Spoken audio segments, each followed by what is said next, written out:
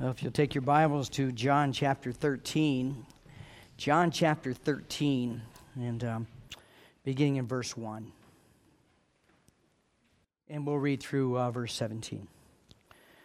Now before the feast of the Passover, Jesus, knowing that his hour had come, that he would depart from this world to the Father, having loved his own who were in the world, he loved them to the end. And during supper, the devil, having already put into the heart of Judas Iscariot, the son of Simon, to betray him, Jesus, knowing that the Father had handed all things over to him, and that he had come forth from God and was going back to God, got up from supper and laid his outer garments aside, and he took a towel and tied it around himself.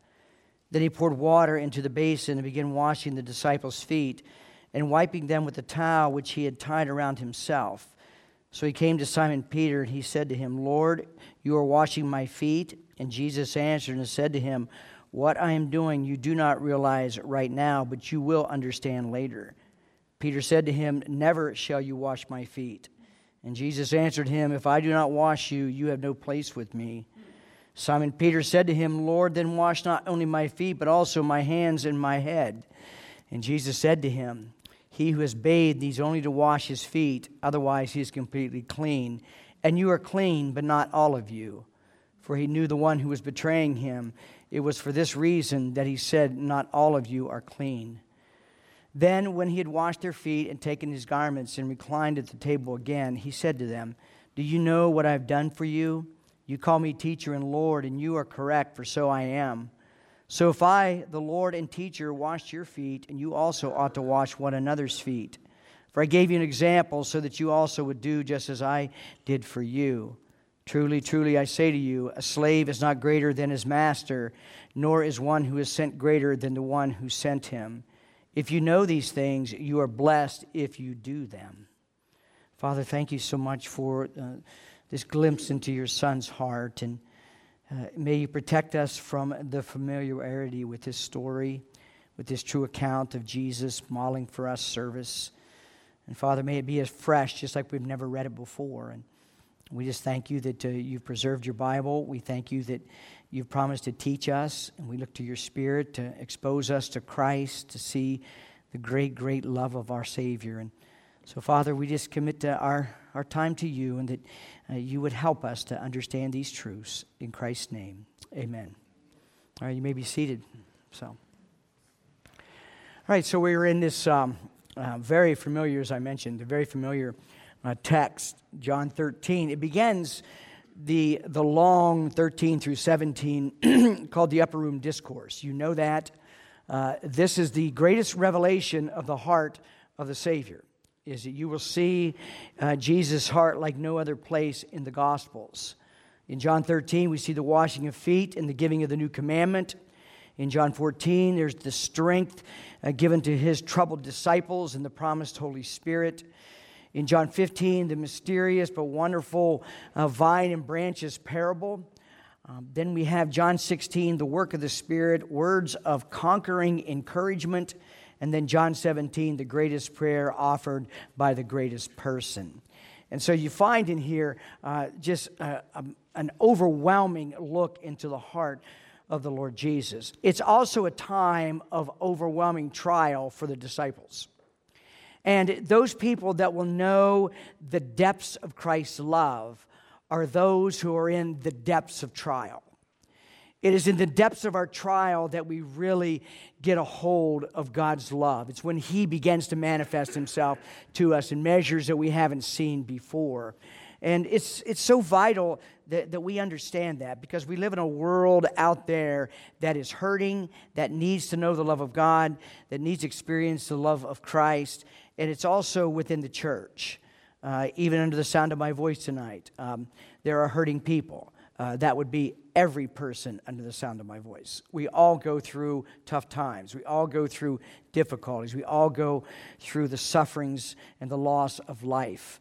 And as a result, nothing more is soothing to the soul than to know the love of Christ, to experience the love of Christ beyond just knowing it in your head, but to knowing it by experience. And the Lord Jesus would talk to his disciples in this most intimate language of 13 through 17. 17, just a passing comment in John 17, the great prayer of Jesus, the high priestly prayer. When John Knox, the great Scottish reformer, was on his deathbed, he was tempted to gloat about all the works that he had done, all the great amount of labors he had done for the Lord, and he silenced that, and he asked his wife to read to him what was his most favorite scripture, and that was the last thing that he heard before his death. She read John 17. It was his favorite text. And so when you look at John 13 through 17, and I hope that you will realize and you will know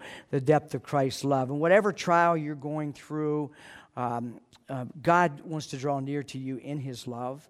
He wants to calm you in your love. The fears that you may have, the fears that I have, there's nothing more soothing than the balm of Christ's love to that. And in Francis Schaeffer said this, and this is very practical for us. Practical in a sense, as I mentioned, the world outside of us. Francis Schaeffer said this, quote, "Love and the unity it attests to is the mark Christ gave Christians to wear before the world. Only with this mark may the world know that Christians are indeed Christians and that Jesus was sent by the Father," end quote. And Jesus would say that. Is this by a new commandment? He would say that in John 13, "A new commandment I've given to you, that you love one another. By this shall all people know that you're my disciples, by your love for one another." So in a very real way, what we read in John 13 through 17 is this is what is to be our marching orders, so to speak. It's our love for one another that gives evidence that we belong to Jesus, but it not only gives evidence that we belong to him, but it also gives the world the evidence that Christ came, and that Christ came on a mission of love. And so our love for one another is a manifestation because we are first loved. And if we're going to love one another as we are commanded to, we have to first be experiencing God's love for us. I can't fabricate the love that we're going to look at tonight. And who can really fathom the depths of this? But I want us to look at four things, four truths about Christ's love that flow from the text that we read, John 13, 1 through 17. Now, the goal of the Christian life is simply this, is we want to get to the point where we are experiencing Christ's love and that we know how his love has soothed us in our hurt so that we can soothe one another in their hurt. That's the whole genius of the Christian life. That's the genius of the church, is that we become a family committed to one another, that we just outdo one another, as Romans says, in love, that we learn to outlove one another, so to speak. And that has to come from understanding what it means to be loved. And if I know that I'm loved with the conviction and the assurance that I'm loved by God, I'm loved by the Lord Jesus, then the more that I'm transformed by that love, the more that I know the underlying principle of the Christian life. And here's the underlying principle of the Christian life, that we would walk under the control of Christ's love. That's it. I mean, that is the whole of the Christian life. The Apostle Paul, the greatest theologian, the greatest Christian ever to live, who would write Romans, who would write the theological Mount Everest of position in Christ in Ephesians, he would say this: it wasn't my theology that controlled me. It wasn't my doctrine. It was the love of Christ that controlled me. And in order to be controlled by something, you have to know what that something is. And so if anything that you get out of tonight is this, is that you have a growing passion to know the love of Christ. That Paul's prayer, Ephesians chapter 3, verse 14 through 19, that you would know the love of Christ, that you would have a laser-guided pursuit of knowing his love. Because to know his love is to be transformed by his love. And to be transformed by his love sends forth to the hurting world the reality that there is a God, and a God who sent his Son. And he sent his Son that we might spend forever, as Jonathan Edwards would say, in a heaven that is of love. So there's four truths, and we're going to walk through this. Four truths. Again, we can't exhaust this by any means. We will not exhaust this through all eternity. Verse 1, now before the feast of the Passover, knowing that his hour had come. Now this is something that Jesus has said throughout. He's already said 5 times in the Gospel of John that about his hour. His hour was to come. Well, his hour has now come. Now imagine what's going through his mind. He knows what looms ahead. There are 13 men to gather for the Passover meal. One will leave early on a mission of betrayal, Judas. The remaining 12 will later follow into the Garden of Gethsemane.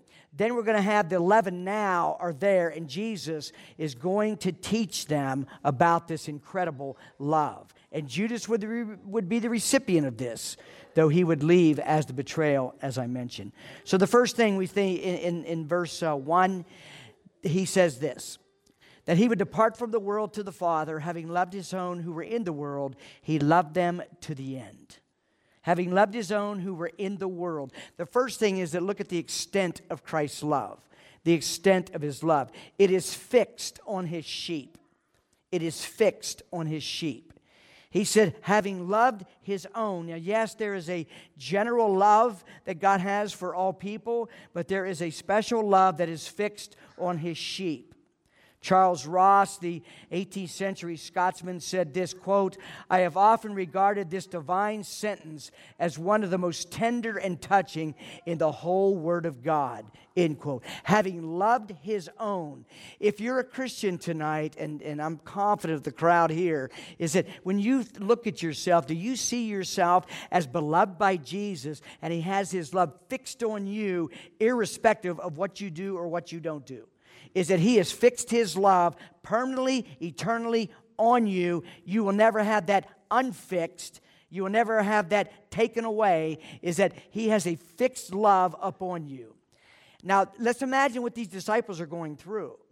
Jesus is leaving and they're not coming. And he says, having loved his own who were in the world. Well, how would he manifest himself to them in the world if he's leaving? Wonderful passage in John 14, verse 18. Jesus says, I will not leave you as orphans. I will not leave you as orphans. I will come to you. And we have the blessed Holy Spirit promised that he's going to come and he's going to make real to the disciples this fixed love that Christ has for them in ways that they could not imagine. We have the ability to know the depth, the height, the depth, the width, and the breadth of Christ's love deeper than they knew. Deeper than they do, because he has promised that he would send the Spirit.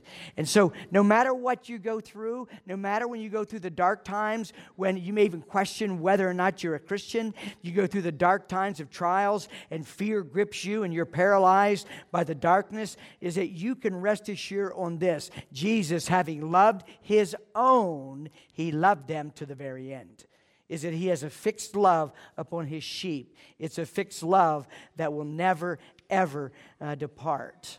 Now, as we read John 13 through 17, we'll find the common themes among these fearful disciples is that of joy, it's that of peace, and it's the declaration of love. In John 15:9, as the Father has loved me, so have I loved you. Can you imagine sitting in that upper room that you're fearful and Jesus is leaving and he looks at you and he says, let not your heart be troubled. Don't be troubled. I'm going to prepare a place for you. And that place, it's as sure as you're seeing me right now. And where I'm going to come back. And I'm going to take you there. And you're going to go to that place, and you're never going to have another moment of fear. You're never going to have another moment of doubt. You're never going to have a moment of sorrow. But till then, understand this, that I have fixed my love upon you, and there will be nothing. You are more than conquerors through him who's loved us, and that's me. I have loved you.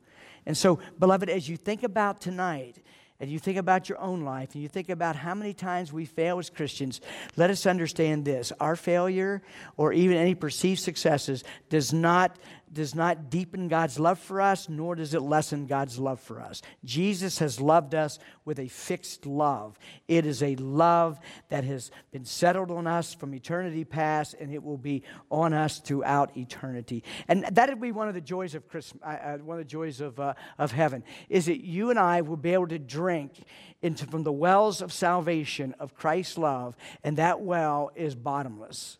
Is that through all eternity, we will be drinking of the love of God. We will be forever, ever in the presence of that love that is beyond words, but not beyond the greatest of experience.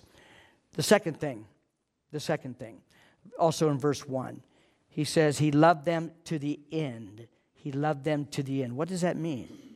Well, does it mean to the end of his life? Yes, which was going to be soon. Does he love them to the end of their lives? Yes, that also would be soon. But it means far more than that. Not only do we see in the love of Christ the extent of it, it's fixed on his sheep. It knows no bounds. The words to the end, it actually means to the fullest possible extent. It means to the ends of end, without end, unfathomable, eternal, without conclusion. We have no idea how that is to be manifested in our own lives. But here's a small sampling. Ephesians chapter 3, verse 14, I quoted that to you. This prayer has become really special to me over the years. It was about maybe 12 years ago. Went through a very difficult time. And it was about, maybe this time of the year. Ephesians 3, 14 through 19, I had come in and we were having an elders meeting. And we had business scheduled, and I got a hold of the elders and I said, we're not going to have any business tonight. I said, guys, I think I'm done. I just met with these guys. I said, I'm tired, I'm exhausted, I'm just worn out. I don't think I can do this anymore.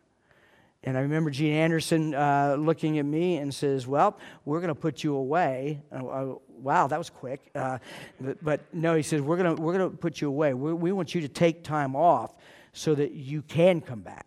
And so we don't want what you propose. So I was gone for like 5 weeks. And I remember that part of the cry of my heart was, I had known about the love of God. I didn't know the love of God. There's the difference. You can have your head full of you can quote John 3:16, and you can say, I know God loves me, but do you know God loves you? Has there been this experiential experience within you? And I remember camping out by myself over in Portsmouth. I had a tent, a little campfire, and I was just, I was crying, I was sad. And I remember reading Ephesians 3:14. For this reason I bow my knees before the Father, from whom every family in heaven and on earth is named, that according to the riches of his glory he may grant you to be strengthened with power through his Spirit in your inner being, so that Christ may dwell in your hearts through faith, that you, being rooted and grounded in love, may have strength. Now get a hold of this. May have strength to comprehend with all the saints what is the breadth and length and height and depth, and to know the love of Christ that surpasses knowledge. Did you ever understand what God is saying? God says, I have to strengthen you so that you begin to understand my love. Because his love is so overpowering that he has to strengthen us in order to grasp the endless bounds of his love. And I remember for the next couple of days just going over that prayer more and more and more, and listen to sermons by Dr. David Martin Lloyd-Jones on this prayer, and over and over. And it got to the point where I found myself crying out to God and saying, I know about your love, but I don't know your love. And I need to know your love. And so I figured that I was going to come back after 5 weeks, and I was going to take our church through a series of sermons on Ephesians 3, 14 through 19. I had planned for 4 sermons, and it ended up being 25. And so because of just the magnitude of what was going on. And if you're going to know the extent and know what Jesus says to his disciples here, he knows the trials that they're going to go through. They're going to go through some pretty significant trials. And as a result, in this process, Jesus is telling them, I have loved you with no limits. I have loved you to the fullness. Many of you may have read the book by Pastor Burchett. He was a pastor here for a long time. He wrote a book on taking care of his wife. He took care of his wife who had Alzheimer's for 19 years. And Pastor Burchett and his wife were down in Virginia Beach, and they came back. And they were down at South County. She was advanced, didn't recognize him for a long time. And down in South County, she was in the 24-hour ward for Alzheimer's. He was living above in an apartment. And I remember going down to see him just to check on him. And I walked down there, and he was talking to me. And he said, Jim, where are you taking our church? What do you want to do? And I said, I want us to know the love of Christ. I says, I see the deficiency in my own life, and I said, I want to know the love of Christ. And he looked at me, and he stared at me, and he says, Jim, you know not what you ask. I said, what do you mean, Pastor? And he began to tell me what it was like trying to care for his wife. After all those 19 years, think about that, 19 years, and there was a long period of time where she didn't recognize him, and she was angry, and he tells me just the stories of how he didn't think he could go on for another day. And he goes, you know the love of Christ when you have nowhere else but the love of Christ. And so when you look at what Jesus is saying to the disciples, this is what he's saying. He's saying to them is that the trials that you're going to go through, they're going to be severe. And you have no idea what you're going to go through. But I want to tell you in advance that I have loved you with an everlasting love. I have loved you with a fixed love, an unchanging love. And I have loved you to the point is that no matter what you go through, I am the same yesterday, today, and tomorrow, and I will always be there for you. So friends, whatever you're going through, whatever it is, your unbelief and your even anger or your fear, it pales in comparison to the conquering power of God's love in your life. And that's what he wants these disciples to know.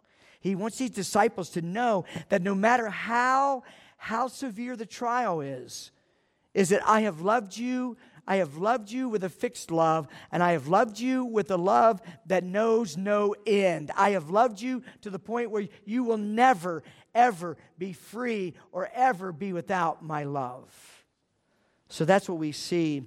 That's what we see in this love of God. And there was a great story, and many of you may have known the story of John Fawcett. He wrote the hymn book, he wrote the hymn in the 1700s on Blessed Be the Ties That Bind. He was a pastor in a small church outside of London, and they couldn't pay him much, and he was barely making ends meet. And he got a call from a church in London, and the church in London was bigger. They liked his preaching. They wanted him to pastor. And so him and his wife had decided that they would leave this little country church and they would go to London to pastor. And they had the wagon all full of their meager things, and they were outside of their little house, and they were leaving on that day. And the small congregation gathered around the wagon, and they were all crying. They were all sad that their pastor and his wife were leaving them. And he was getting ready to go, and he looked at his wife, and his wife said to him, John, we can't do this. We can't do this. And John said to his wife, I know what you're saying. We can't do this. We can't leave these dear peoples. Unload the wagon. We're not going anywhere. And that's when he wrote, Blessed be the ties that bind. It was the love of Christ controlling his people, and the love of Christ that was manifested in that little church that caused him to stay. And this is what he said. Oh, blessed Jesus, your love is wonderful. It is the admiration, joy, and song of glorified saints. The experimental sense of your love on earth sweetens the bitterness of life and disarms death of all its terrors. It was love which moved you to bow the heavens, to come down and sojourn on earth, to humble yourself, to take on you the form of a servant and become obedient unto death, even the death of the cross. You pitied me in my lost estate. You sought and found me when I sought you not. You spoke peace to me in the day of my distress, when the clouds of guilt and darkness hung heavy on my soul, and I was brought to the borders of despair. You have borne with all my weakness, corrected my mistakes, restored my wanderings, healed my backslidings. May your loving kindness be ever before my eyes to induce me to walk in your truth. May your love be the daily theme of my meditations and the constant joy of my heart. That's the extent that Christ had revealed himself to John and his wife. And friends, that's the extent that he wants us to know it as well. It was the extent that Pastor Burchett knew the love of Christ. And he wanted to tell me, he says, you will only know the love of Christ when you're willing to go through the deep waters of affliction. When you're ready to go through the deep waters of sorrow and trial, then his love will be so special that you will thank him for the affliction. You will thank him for the suffering. Now let's move on to verses 2 through 5. So the first thing we see in verse 1 is the extent of Christ's love. And I pray that your heart will hunger just to know his love, just experience his love. The extent of his love is fixed on his sheep. It knows no bounds. Now let's take a look at the impartiality of his love. Verses 2 through 5. And during supper, the devil, having already put into the heart of Judas Iscariot, the son of Simon, to betray him, Jesus, knowing that the Father had handed all things over to him, and that he had come forth from God and was going back to God, got up from supper, and he laid his garments aside, and he took a towel and tied it around himself. Then he poured water into the basin and began washing the disciples' feet and wiping them with the towel which he had tied around himself. Not a word. He doesn't say a word. He just gets up. Now, you know they're wondering, what's going on? What's happening? He's going around, and he's washing feet. Now, as you're sitting at that table, you're thinking, whoa. And he goes to Judas, and he washes Judas like he washed Peter and like he washed John. That would not have hit home to them until after the betrayer left. And so what we see in the tremendous love of Christ is the impartiality of his love, is he even showed it towards Judas. Even showed it towards Judas. Have you ever found it in your own life that you have people that have hurt you? You've had Christians that have betrayed you. You've had Christians that perhaps have said nice things to your face and then gossiped about you behind you. Have you had those type of things and you got wind of it? Did you ever have a hard time loving them? Did you ever have that sense that you see them and that they're on one side of the church and you'll go down the other side of the church perhaps? Or maybe you just avoid them altogether. Or maybe you want to respond in kind. Imagine what Jesus just did. He showed impartiality. He showed impartiality which would have left such an impact on those disciples. He washed Judas as well as the others. And Jesus would model what he preached. In Matthew 5, the Sermon on the Mount, Jesus says, you've heard what has been said, you shall love your neighbor and hate your enemy. But I say to you, love your enemies and pray for those who persecute you, so that you may be sons of your Father. He says, not only pray for those who persecute you, but love your enemies. This also extends to us in a family of God. One of the worst things that can happen in a church is for love to be partial. Love to be partial. And so I would challenge you, on Sundays in particular, when you see, because God has been faithful to us. He's brought us visitors almost every week ever since COVID. And so do you gravitate towards the same people every Sunday? Do you find yourself in your own little circle of, be careful. Be careful. Is that there's people here that perhaps have been here for months that you don't know. I would challenge you to make it a point to get out of your comfort zone. And it sometimes is difficult. I got that. But make it a point to be impartial. Show that to, because there's someone's coming here that are here for a reason. God has brought them for a reason. And he's brought them because they need loved. They need loved. So, we see then the first point is the love of Christ in the extent of it. It's fixed on his sheep. It knows no bounds. It's impartial. He treated the disciples, even the betrayer, on equal footing when it came to the act of love. And that also would reveal to us that just this, and you know this, but I want to remind you of this, is that love is always an action. Love is always an action. Verses 3 through 5, then he poured water into a basin and began to wash the disciples' feet and to wipe them with the towel that was wrapped around him. Do you notice the quality of Jesus' service here? It was not convenient. It was not glamorous. It was simple. It was not convenient. It was not glamorous. It was simple. In living your Christian life, I know you're like me, is that the greatest challenge you're going to have in your Christian life, it won't be the sins of commission. I said this to you last Sunday, but it won't be the sins of commission. None of you are going to walk out of here and commit some heinous crime tonight. None of you are going to go out there and do some heinous sin against your family or against society. Your greatest danger will be sins of omission. It'll be sins of neglect. It'll be sins of the the one another commands. And so you go through those periods and you find your spiritual life kind of just dull or routine, maybe lack joy, or perhaps the love of Christ is not thrilling your soul. It could very well be that there is a passivity in your life, that you are not committing overt sin, but you are committing sins of omission. Is it all the one another commands? Is it they are negligent in your life? And that's not an accusation against you. I find this to be so true in my life. It's the sins of omission. I can do so much the work of the Lord at the expense of not doing the commands of the Lord. And that's a danger, because that truth not acted upon or commands not obeyed, that won't warm your heart. That will chill your heart. It'll cause you to be cold in your heart. And so what we have with Jesus then, when it comes to the impartiality of his love that he models for us, is that he was willing to bring Judas into that non-glamorous, very simple, a very inconvenient service.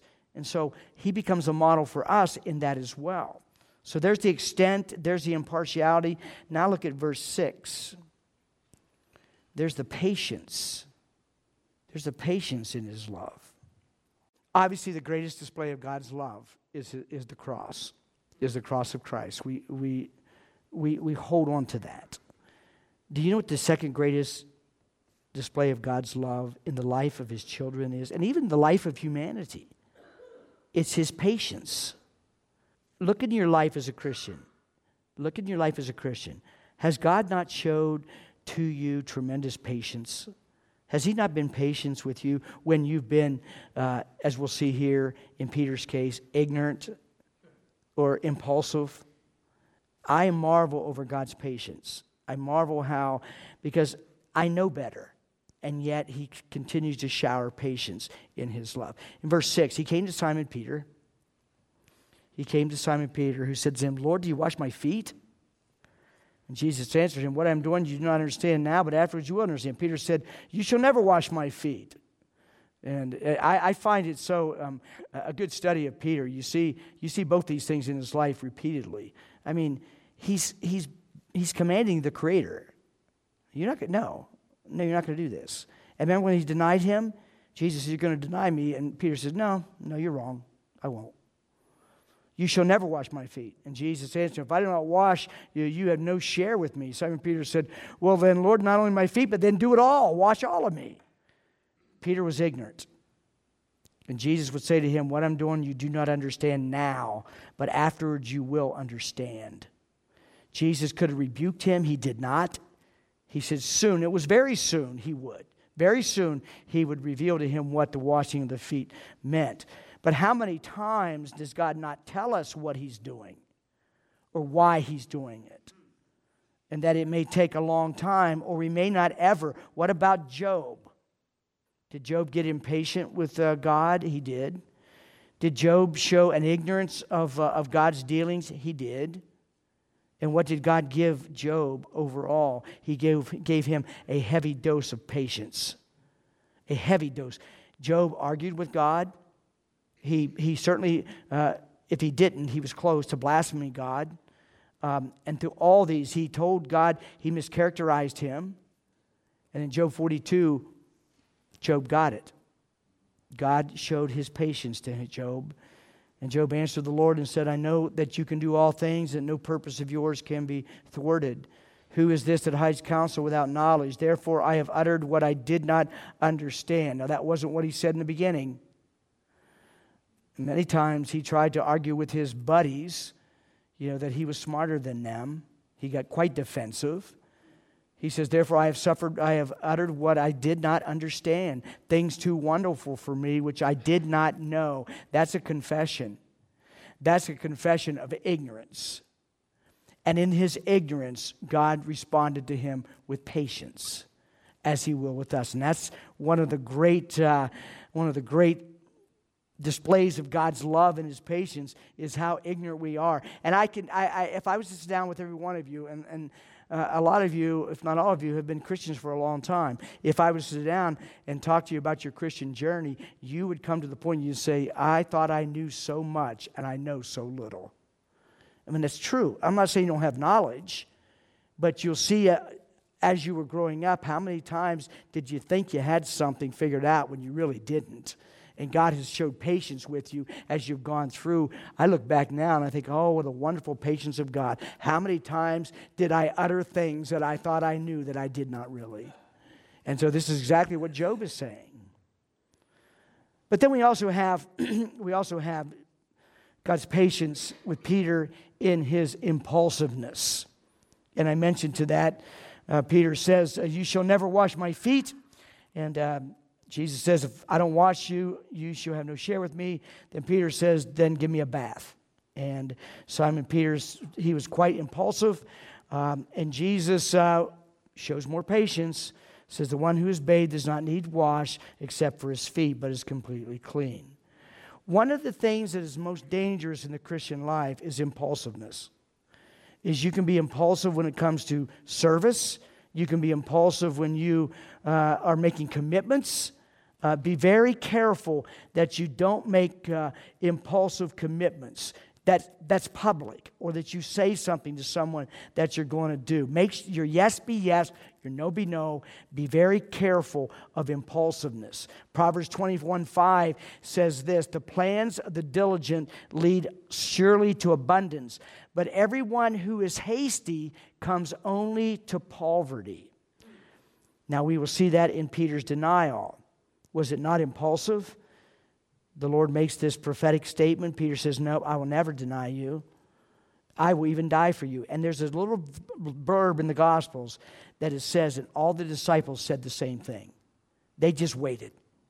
Peter said it, so they, well, we're not going to let him one-up us. We're not going to deny you either. Excuse me, we're not going to deny you either, Lord. And what happens? Every one of them did. But they had a leader.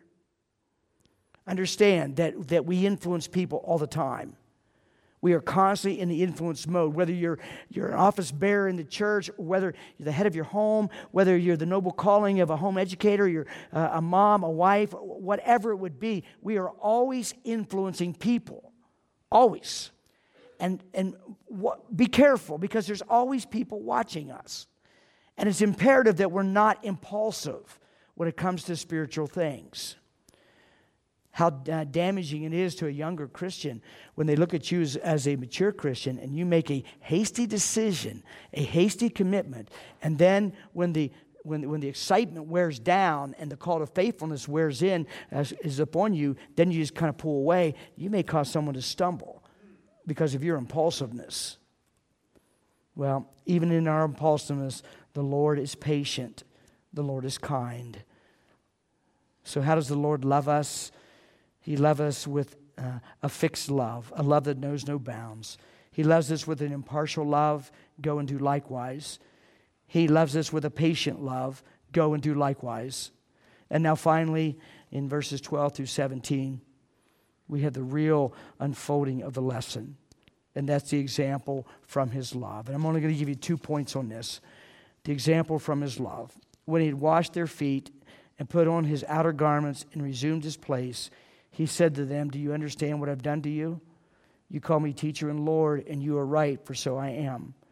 If I then, your Lord and teacher, have washed your feet, you also ought to wash one another's feet. For I've given you an example that you should also do just as I have done to you. Truly, truly, I say to you, a servant is not greater than his master, nor is a messenger greater than the one who sent him. If you know these things, blessed are you if you do them. Do you see the distinction? It isn't the knowing Christian, it's the knowing and doing Christian that knows Christ's love. But here's the example of his love. You know this, but I'm going to remind you of this. It is humility driven. It is humility driven. The greatest virtue in the Christian life is not love, it's humility. Because when there's no humility, there's no love. And so love is what is the fruit that flows or grows from the soil of a heart that has been seasoned by the humility made by the Holy Spirit. And Jesus says, listen, I'm teacher and Lord, I'm creator, I'm everything, and yet I've washed your feet. Jesus did not lean on his role, or he did not lean on his title to display the type of love that we are displayed to one another. There's not a single area of service that it's not beneath any of us to do. Nothing. I don't care what the title is. I don't care what the role is. All of us are foot-washing servants of one another. All of us are called to be foot-washing servants to one another. And in that context is that you enhance the love of Christ, not only in your own life, but also in the life of other people. I shared this story numerous times, but it's been so long, and it's really struck home to me, is that humility-driven service doesn't look to be recognized. It doesn't have to be recognized. In fact, it loathes being recognized. But it's demonstrated by action. But it's action that does not look to have a little bit of recognition. Joy and I were married for about a month. And I was on shore duty in Roanoke. And I was only a Christian for 2 years. We had developed good friendships. Joy had known these two people forever. We still keep in touch. He's a pastor up in Upper State New York. But anyway, his name was Scott. His wife's name was Kat. She was the senior pastor's secretary. He was on the pastoral staff. He was also teaching at the school. He was heavily involved in a lot of different stuff. Well known, well loved, and they loved us to pieces. Well, I went to work after a weekend, and the phone rang, and it was my mother, and she was hysterical. And she says, "Where have you been? I've been trying to get a hold of you all weekend." And I said, "What's up?" She says, "You have to come home. Your brother has been in a car accident." And I said, "Well, how bad?" And she said, "It's the worst. He's dead." And she hung up. And, he's 15 months younger than me, only other sibling I had. And so obviously the shock of that, I mean, you're numb. And so I look at my executive officer there, and he looked at me and he says, "Go, just go." He says, "Don't worry about anything, just go." So I went up to the school, and Joy was there as the assistant pastor's secretary and teaching business in the high school. And I was looking for her. We had to get on the road. We got 6 hours. I got to get home. And so I walk over there, and Scott was one of those practical jokers. He would always playing jokes. And so he saw me, and he started ribbing me like always. And I was pale. I was in a state of, just what's going on. And I'm a young Christian. I mean, I don't know. And I said, "Scott, I need to find joy. I need to find joy." And so I kind of mumbled what happened. So we got on the road, and we took off 6 hours. And so we get up there, and there's no Christians in my house. So I'm a first-generation Christian. And all the people, the neighbors and friends, small town, it's Mayberry, everybody's there. They're trying to console each other. No one can because they got no God. And so it's just sad. And it wasn't long after. It was another 6 or 7 hours. There was a knock on the door. And I went over there, and it was Scott. And it was Kat. They had left work and got in a car, and they drove all the way up there, 6 hours. And they came there, and they got into the house. And he looked at me and said, "Listen, we're just going to sit here in the living room. We won't bother anybody. We'll just sit here. We'll pray for you, and we'll be here for you. As long as you need us, we'll be here." And I thought, and that left such an impact on me. You know what that was? That was the love of Christ with feet on it. And they went out of their way, took off work, unpaid, to come to be with us, and was going to be there as long as we needed them to be there. They were mature Christians. I was a young Christian. And so I'm reeling over all of this. I say all that is because they didn't seek any fanfare. They weren't seeking any attention. They just loved us because we were their brothers and sisters in the Lord, and they wanted to be Christ to us. And that's what Jesus is saying to these disciples. I am Lord and teacher. I have every right to be recognized for who I am. But yet, I'm going to wash your feet. And I'm going to wash your feet without any desire for recognition. And I want you to go do the same thing. And by the way, if you know to do it, but you don't do it, then you don't love. You must know and you must do. And John tells us in 1 John 3, "Little children, let us not love in word or talk, but in deed and in truth." And do you want to know if we're manifesting the love of Christ to one another? Number one, the service has to be humility-driven. which means it has action with any desire for recognition, any desire for any type of fanfare. I found this little story. I thought it was very interesting. We're gonna quit. Have you ever thought of it that only the smaller birds sing? You never heard a note from an eagle in all your life, nor from the turkey, nor from the ostrich. But you have heard from the canary, the wren, and the lark. The sweetest music comes from those Christians who are small in their own estimation and before the Lord. It's the little birds that sing the song the most. There was a man named, I'll close with this little saying from Dr. Bonar, Andrew Bonar. He was a contemporary of Robert Murray McCheyne, some of those Scottish guys of the 19th century. Bonar once said this: he could always tell when a Christian was growing. In proportion to his growth in grace, he would elevate his master. He would talk less of what he was doing and become smaller and smaller in his own esteem until, like the morning star, he faded away before the rising sun. He always knew that a Christian was growing in grace when he would elevate his master, talk less of what he was doing, and become smaller and smaller in his own esteem until he was like the morning star that faded away with the rising sun. Christ gives us the greatest experience we could ever have. And I pray that you hunger to know his love, because that's what will make a difference in our homes, in our church, in our communities, our workplaces. It will be the Christian who knows the love of Christ experientially and knowledge-wise, that transforms, that controls, that tells the world around us that there is a God who loves to the fullest possible, a love that is impartial, a love that is patient, and a love that is exemplified by sacrificial action bathed in humility. May God help us to be just that. Let's pray. Father, thank you that you do love us, and I praise you that it's not contingent upon us. I thank you that you maintain a fixed love on us. Thank you for your Son who's demonstrated that by the cross, by his patience, by his example. And Lord, may we practice this more and more as an outflow of our own personal experience of Christ's love, that we would hunger to know the height, the depth, the width, and the breadth, and to be filled with the fullness of God, that we would be foot-washing servants of each other, that would understand that it's never convenient, that it's never glamorous, it's simple. And Father, help us to not be duped. Help us not to fall prey to the deception of passivity, and that the sins of omission are tolerated. May that not be true of us. Thank you, Father, for the weekend. Thank you for a winter weekend with all the youth. We pray that the messages they heard would be transformational. And I ask that you'd help us to love this week. And we look forward to greater displays of that among each other. And Father, just protect us as we go home now. In Jesus' name, amen.